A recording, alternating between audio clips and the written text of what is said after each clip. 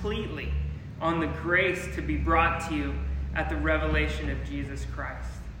As obedient children, do not be conformed to the former lusts which were yours in your ignorance.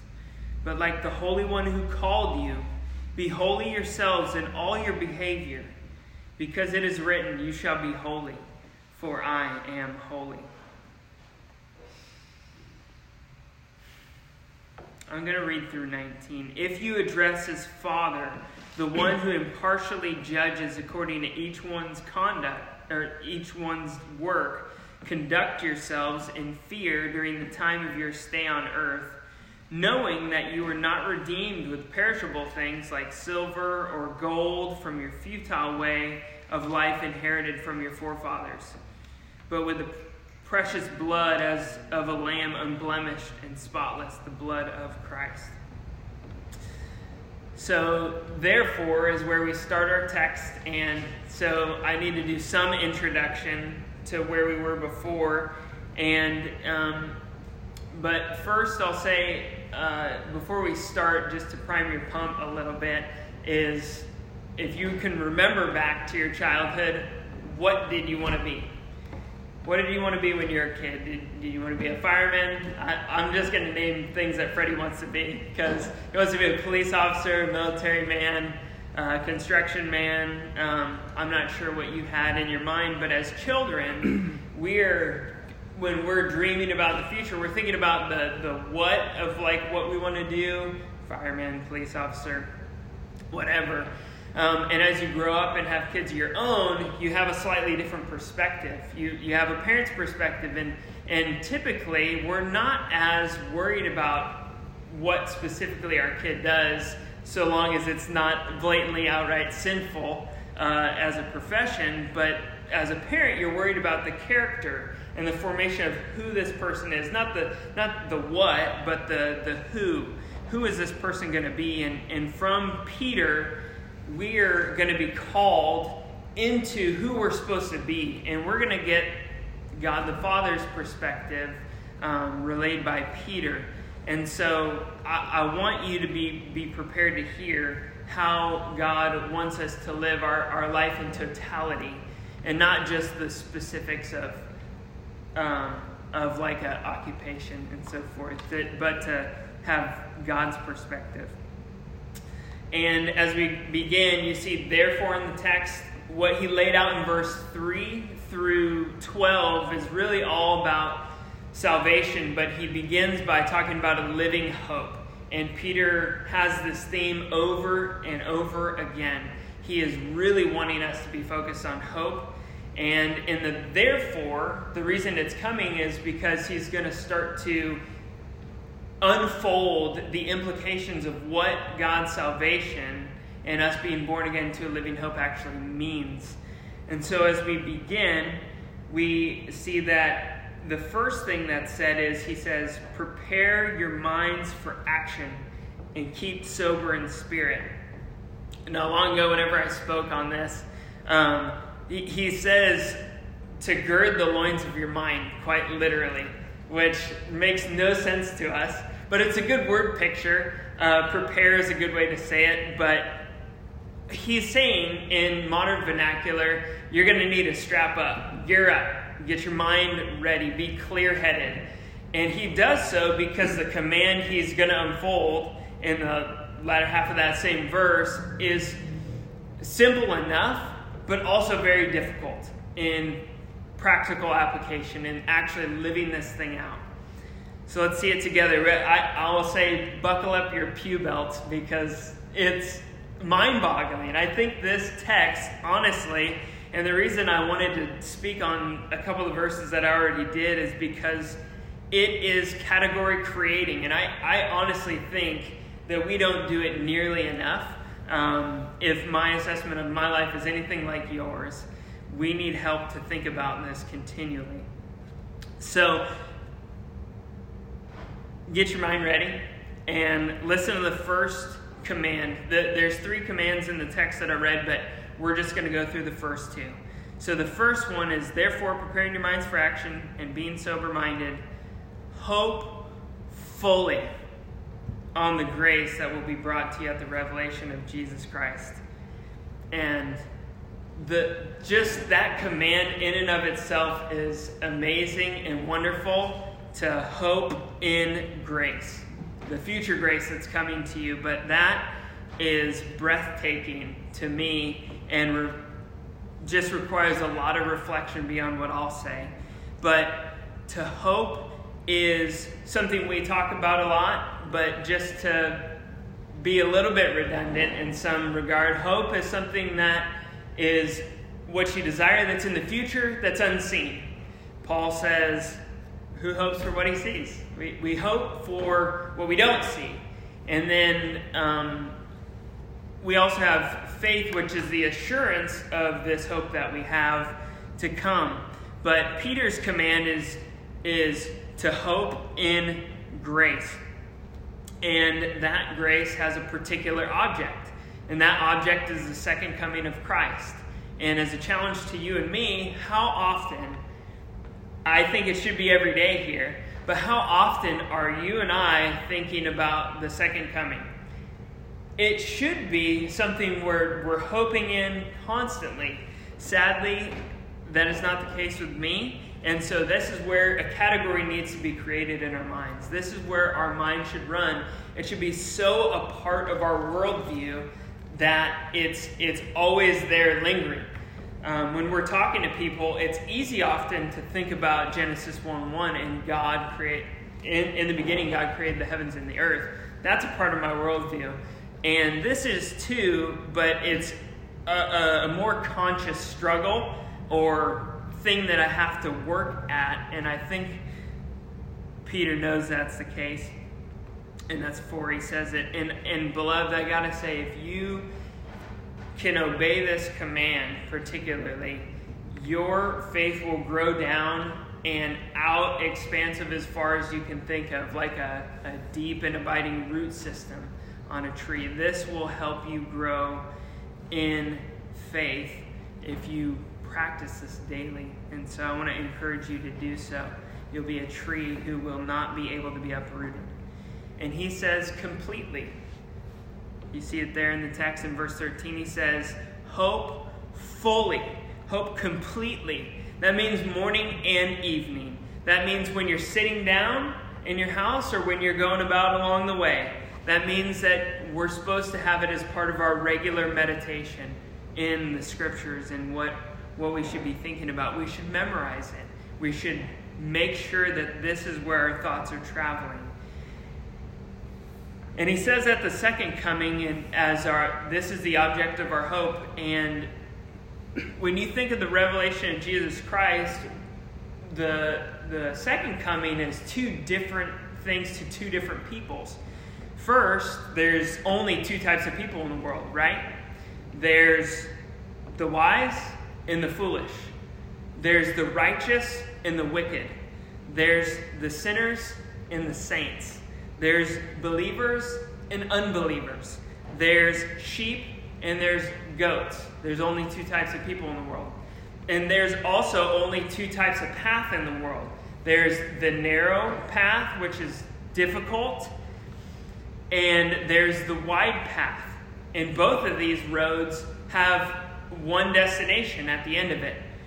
One is glorification, and one is condemnation.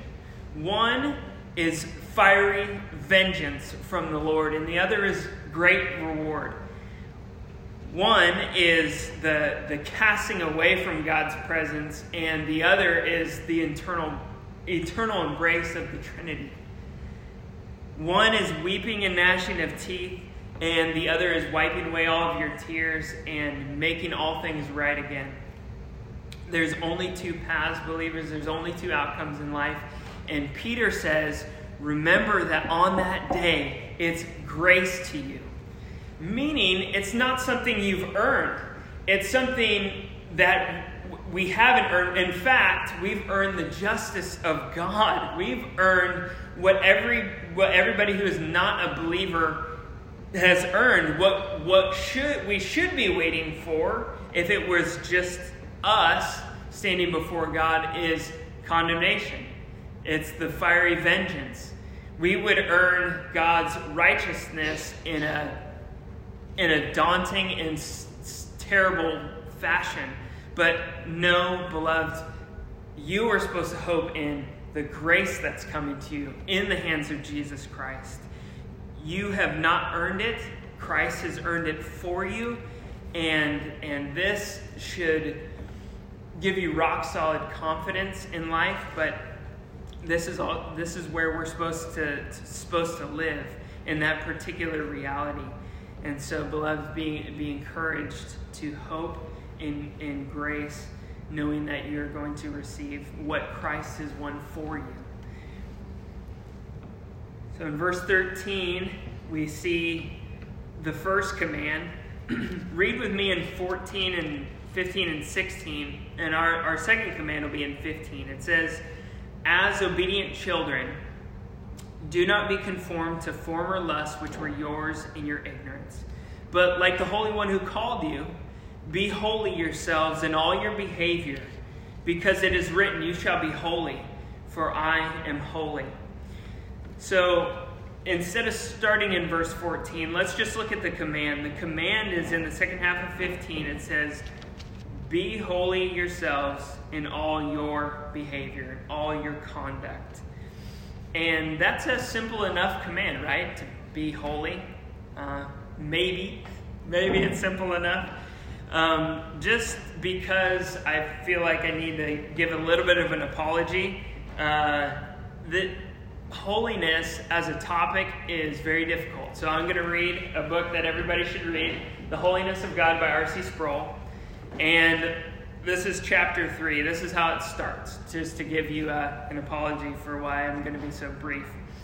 It says, "Here we are already in the 3rd chapter of this book, and I still have not defined what it means to be holy. I wish I could postpone the task even further.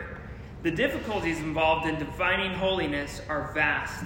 There is so much to holiness, and it is so foreign to us that it seems a task almost impossible. In a very real sense, the word holy is a foreign word. But even when we run up against foreign words, we hope that a foreign language dictionary can rescue us from by providing a clear translation. The problem we face, however, is that the word holy is foreign to all languages. No dictionary is adequate to the task. So please be gracious to me.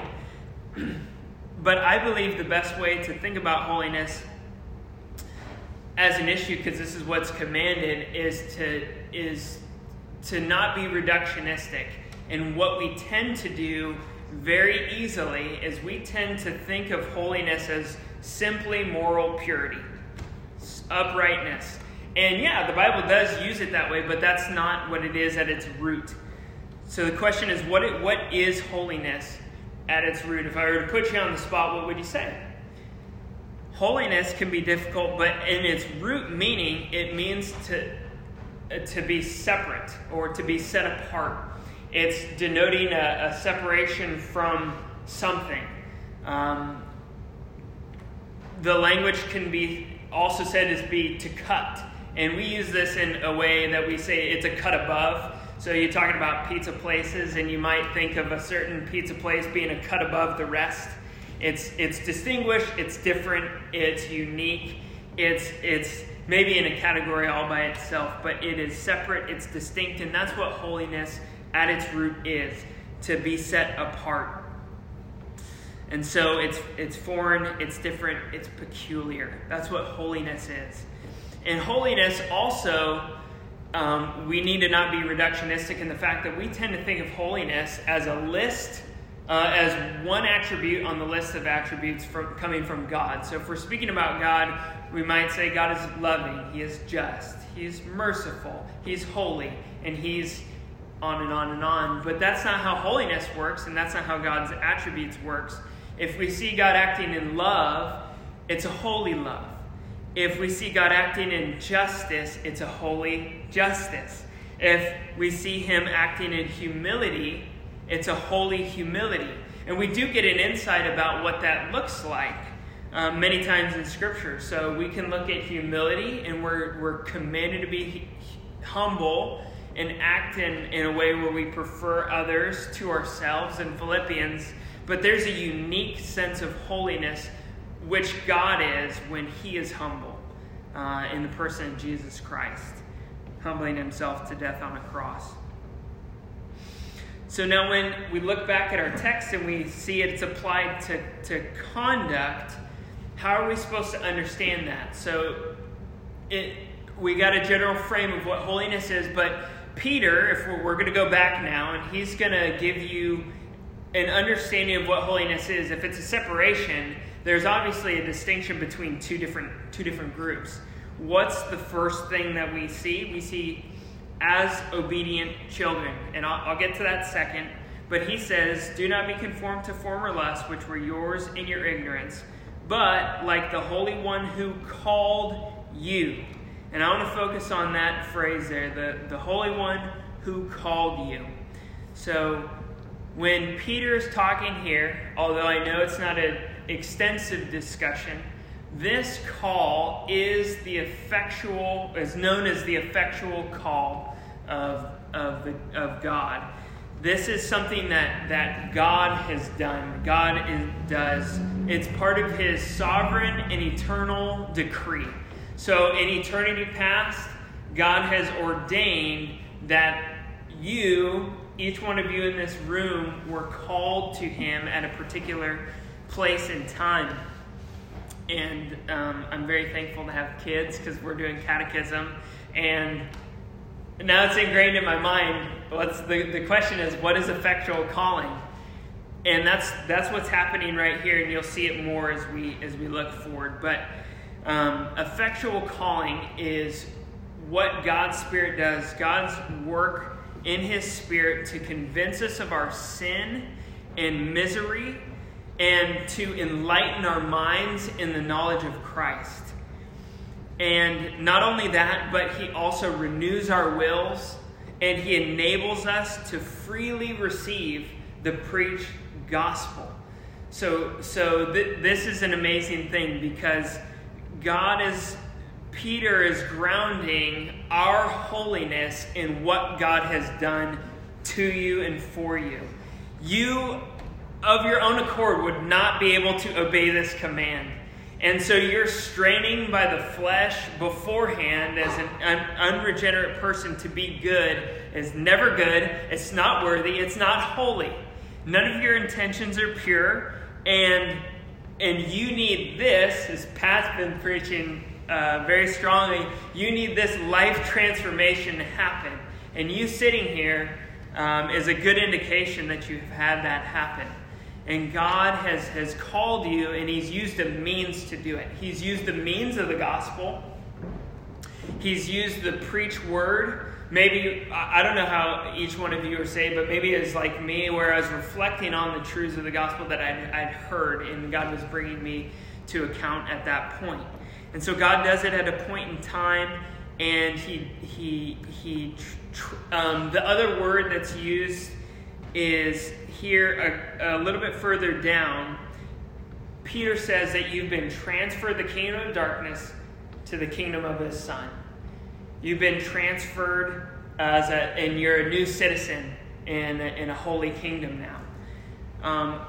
We've also got the language here in our text of children, obedient children. Well, effectual calling is also attached to a doctrine called adoption.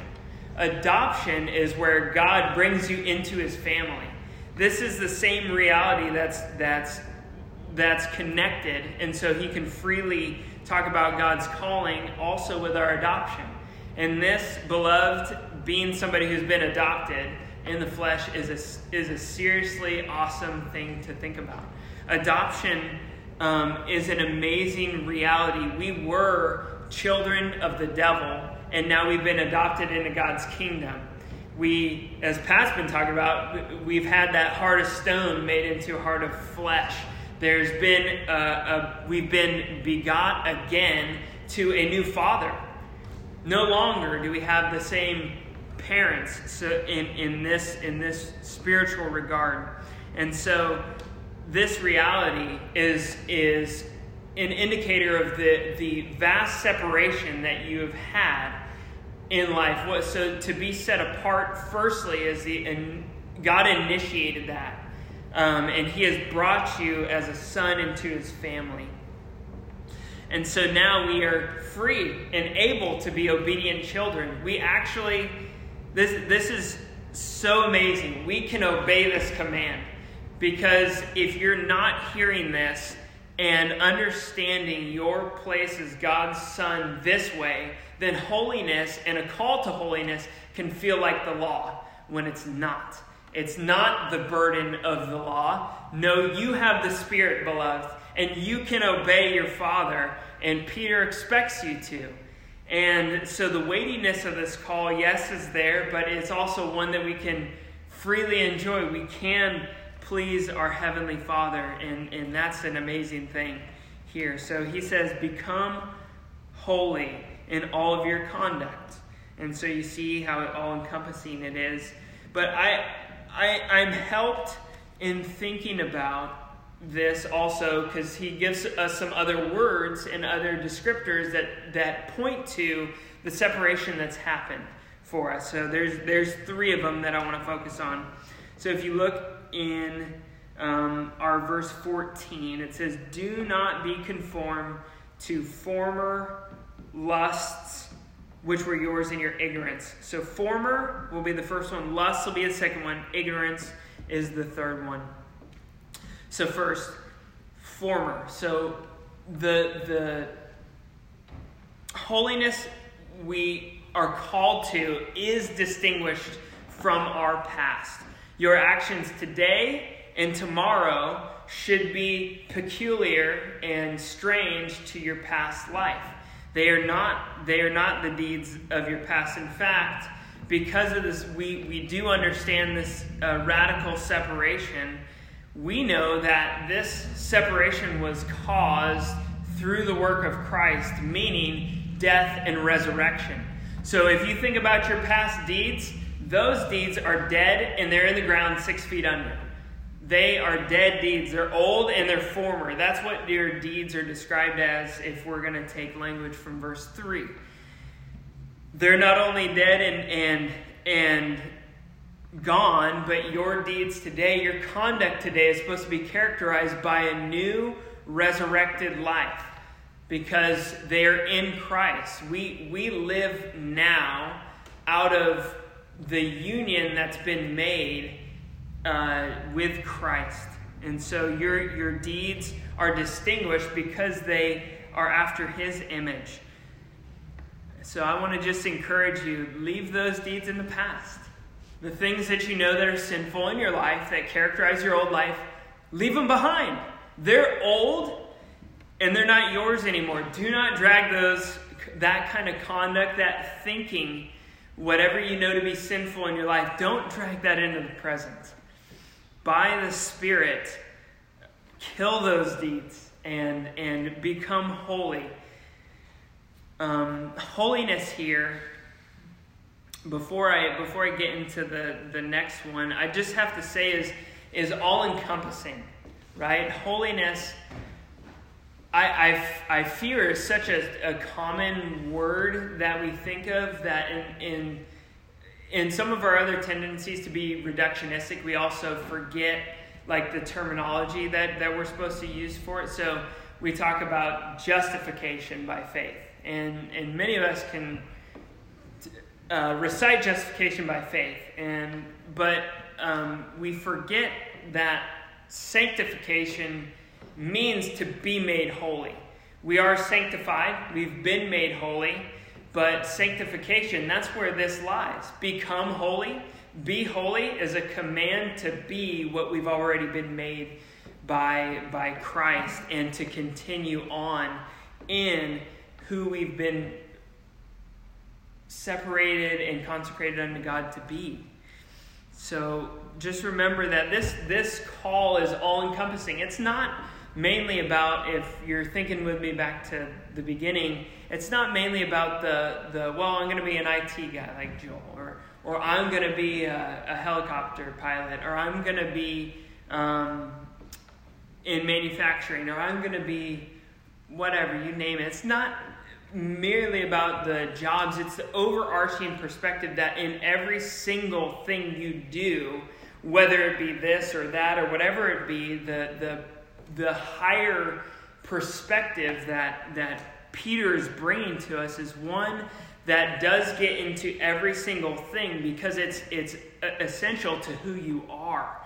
You've been made holy, and now you're called to live that out. And so in everything you do, this is a task that is straining to the mind. This is straining to the spirit, and by the Spirit we can do what is being commanded here. And that is an amazing thing, because so often it is burden to so many people, and we need to throw off the temptation to say, in every situation, I can never do what I want to do.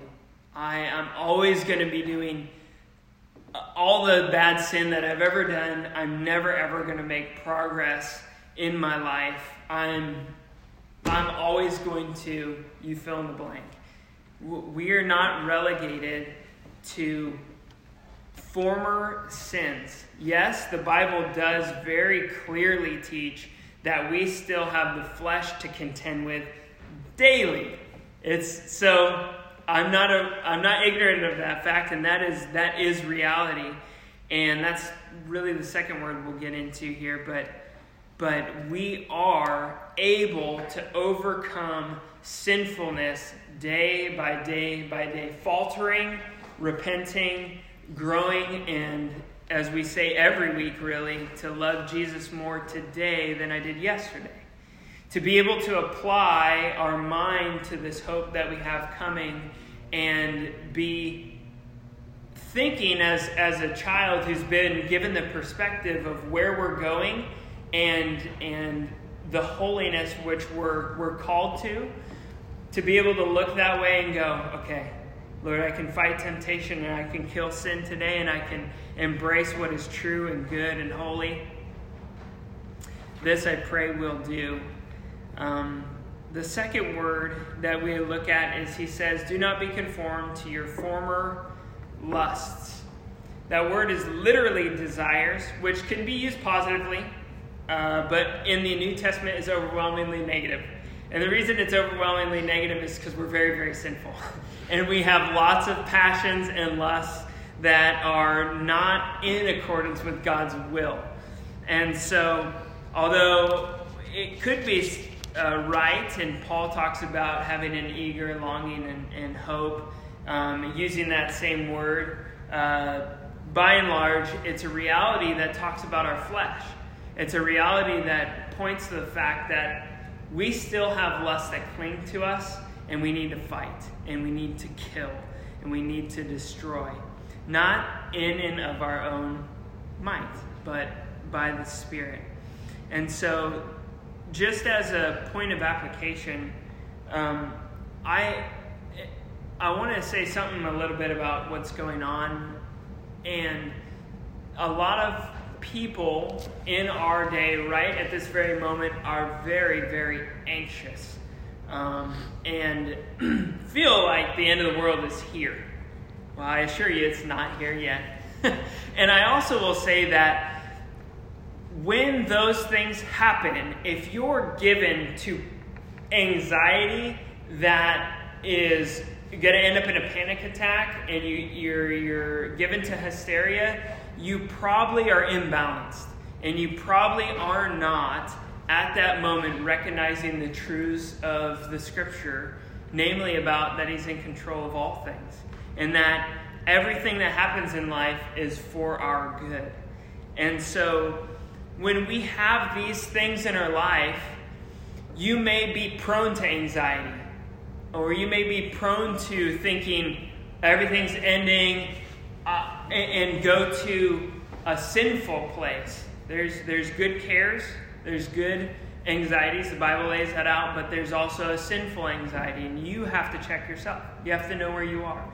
And you should be concerned about the world. We're not oblivious, just doing whatever we want, and not concerned about what's going on to our neighbors and our economy or whatever. We're for sure concerned about that. And we're not oblivious, but we're also called to take our anxieties and cast them on the Lord.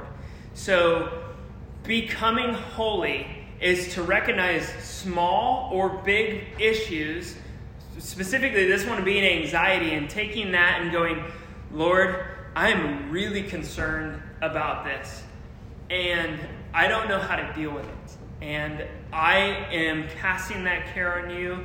I know you are in control and sovereign. I am struggling to trust that you have the best for me. I am struggling to see that, are you working this out to my good? You should be wrestling with those things that are a temptation to be sinful, though they might not be, and bringing those into conformity with holiness and into conformity with Christ.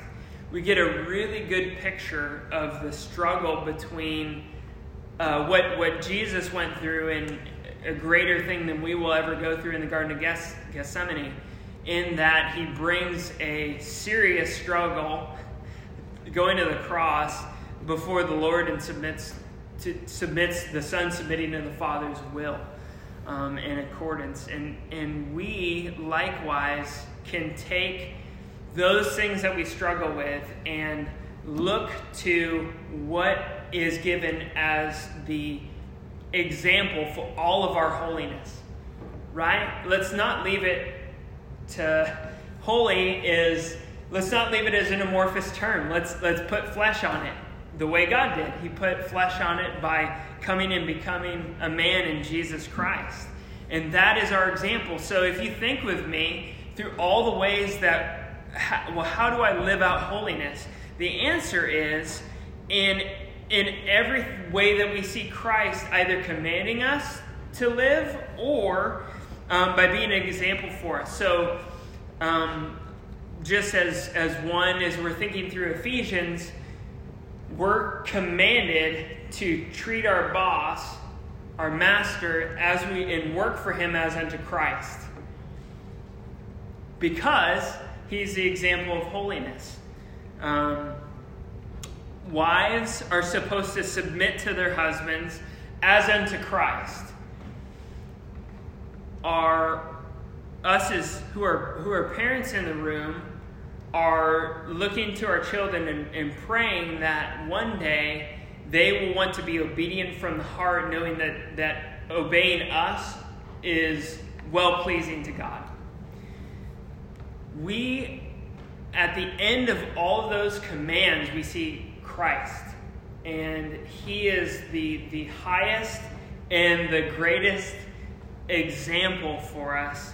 And he's the one who teaches us what we're supposed to do in every single thing. So when you're thinking about holiness, think of Christ and modeling him. That's how we obey this. And that brings us to our last word is ignorance. So we've been separated from our former ignorance. And really, the way to understand this is that the scriptures are what we've been separated from our former lives and our own thinking, and we've been given a book. That's an amazing reality. We have been separated from this former old self, and we have been given the knowledge of Christ. We've been given him as an example. We've been given commands that help us imitate him. And so we must be in the scriptures constantly in order to know how to be holy. Otherwise, it tends to be a guess. I think Christ would do it this way. So if you were back in the 90s where WWJD was a good bracelet to have, and you wore those, now that's, I think, a good sentiment and maybe defendable in certain ways. But in other ways, if that's all you have, you are missing a lot of the knowledge that you've been called to. You've been called from ignorance to knowledge, and we know exactly what that is, the Old and the New Testament. That is what we need to know what God expects of us. And that's what we need to know what Christ is like, because he is the pinnacle of holiness, and he is the one who gives us the form and fashion of what our lives are supposed to look like as a carpenter or a mechanic or a funeral director, arranger, and all those things that we do. This is what's supposed to characterize us. So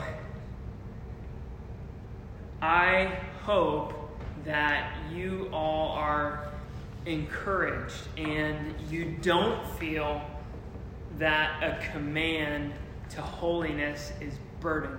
I really, really feel strongly that a lot of people feel that commands of God are burden, but God has made a dramatic separation from who you were in your sinful nature, and he's given you a new nature and new desires, and he's brought you into a new life to walk and model and to be filled with his very own Spirit. And so when we think about living today and becoming more holy, I want you to be able to go back here and to recall some of these words. Ignorance. This is part of my past life. I can be holy in all my behavior because of what God has done in Christ for me. And I can hope today in the second coming, and I can do these things that are commanded. And I want that to bring great joy to you, and thinking about and knowing the fact that that's where you're going to go. You know what you're going to look like before you die, right? I'm not talking about your health. I'm not talking about that, but you know who God wants you to be. You're his son, and he's making you look more and more like Christ. And how do you not jump for joy to think and to know, I'm going to look more like my Savior. I'm going to look more like my Lord. And we could talk endlessly, and we will praise endlessly about how glorious he is. I don't have to convince you.